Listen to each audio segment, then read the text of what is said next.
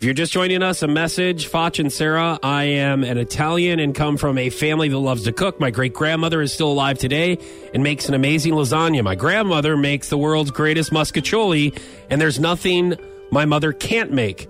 I'm engaged to a woman who does not like to cook, and when she does, creates nothing but disasters. As we get closer and closer to the wedding, I'm still having doubts about marrying a woman that can't cook. Part of me says that it's a silly reason for not marrying someone, while another part of me says it's legitimate because I love food and it's part of who I am. Is being a terrible cook a reason to call off a wedding?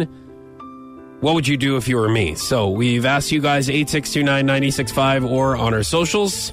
So Christine said, why don't you follow your family legacy and be the great cook for her? If being a good cook was a priority, you should have brought that up in the beginning, not now. Right? So Crystal said, either cook yourself, teach her to cook, or maybe your family could teach her to cook. Also, you should have thought about this before you asked her to marry you. Tina said, if this is so concerning to you that you are contemplating not marrying this woman, my advice would be for her to not marry you. Cody said, it's 2018 and gender roles are dead. Make your own damn food, son. Yeah. So, yeah, I mean, Yeah, and once again, you get to cooking and cleaning and kitchen, and it automatically you have a red flag. But the thing is in any relationship, you have to figure out who wants to do what. Right. Or you do all of it together and you just split duties and you're making sure you're both. I mean, the most important thing, as long as both people are putting time, energy, and effort into the relationship, however that works, whether it's a guy cooking, girl cooking, whatever works in your relationship, that's what you have to look at. But yeah, you can't not marry this girl just because of the cooking. If that's the only thing, dude, then find a new girl if that's that important to you. Right. But I do think that we need to not always automatically think that it's gender roles. You know what I mean? And that's what that's what you were saying.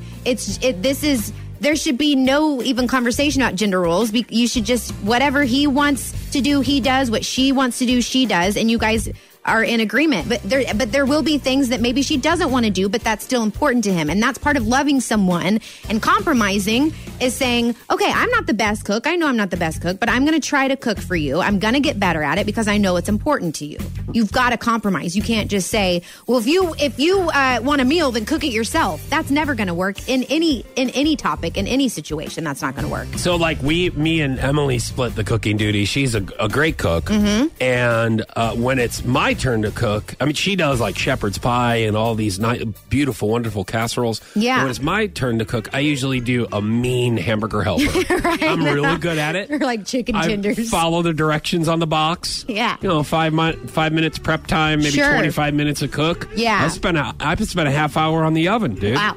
And, sometimes, and then she'll, it'll be her turn to cook. And then it'll come back to me, and who makes a mean mac and cheese with little bits of hot dog? This guy. Gross. Yeah. Oh, yeah. And it's just like, man, I wish you know what? I should just stop cooking. You should cook every night. I'm like, I know I'm that good. I really appreciate it, but we have to split it down the middle, 50-50,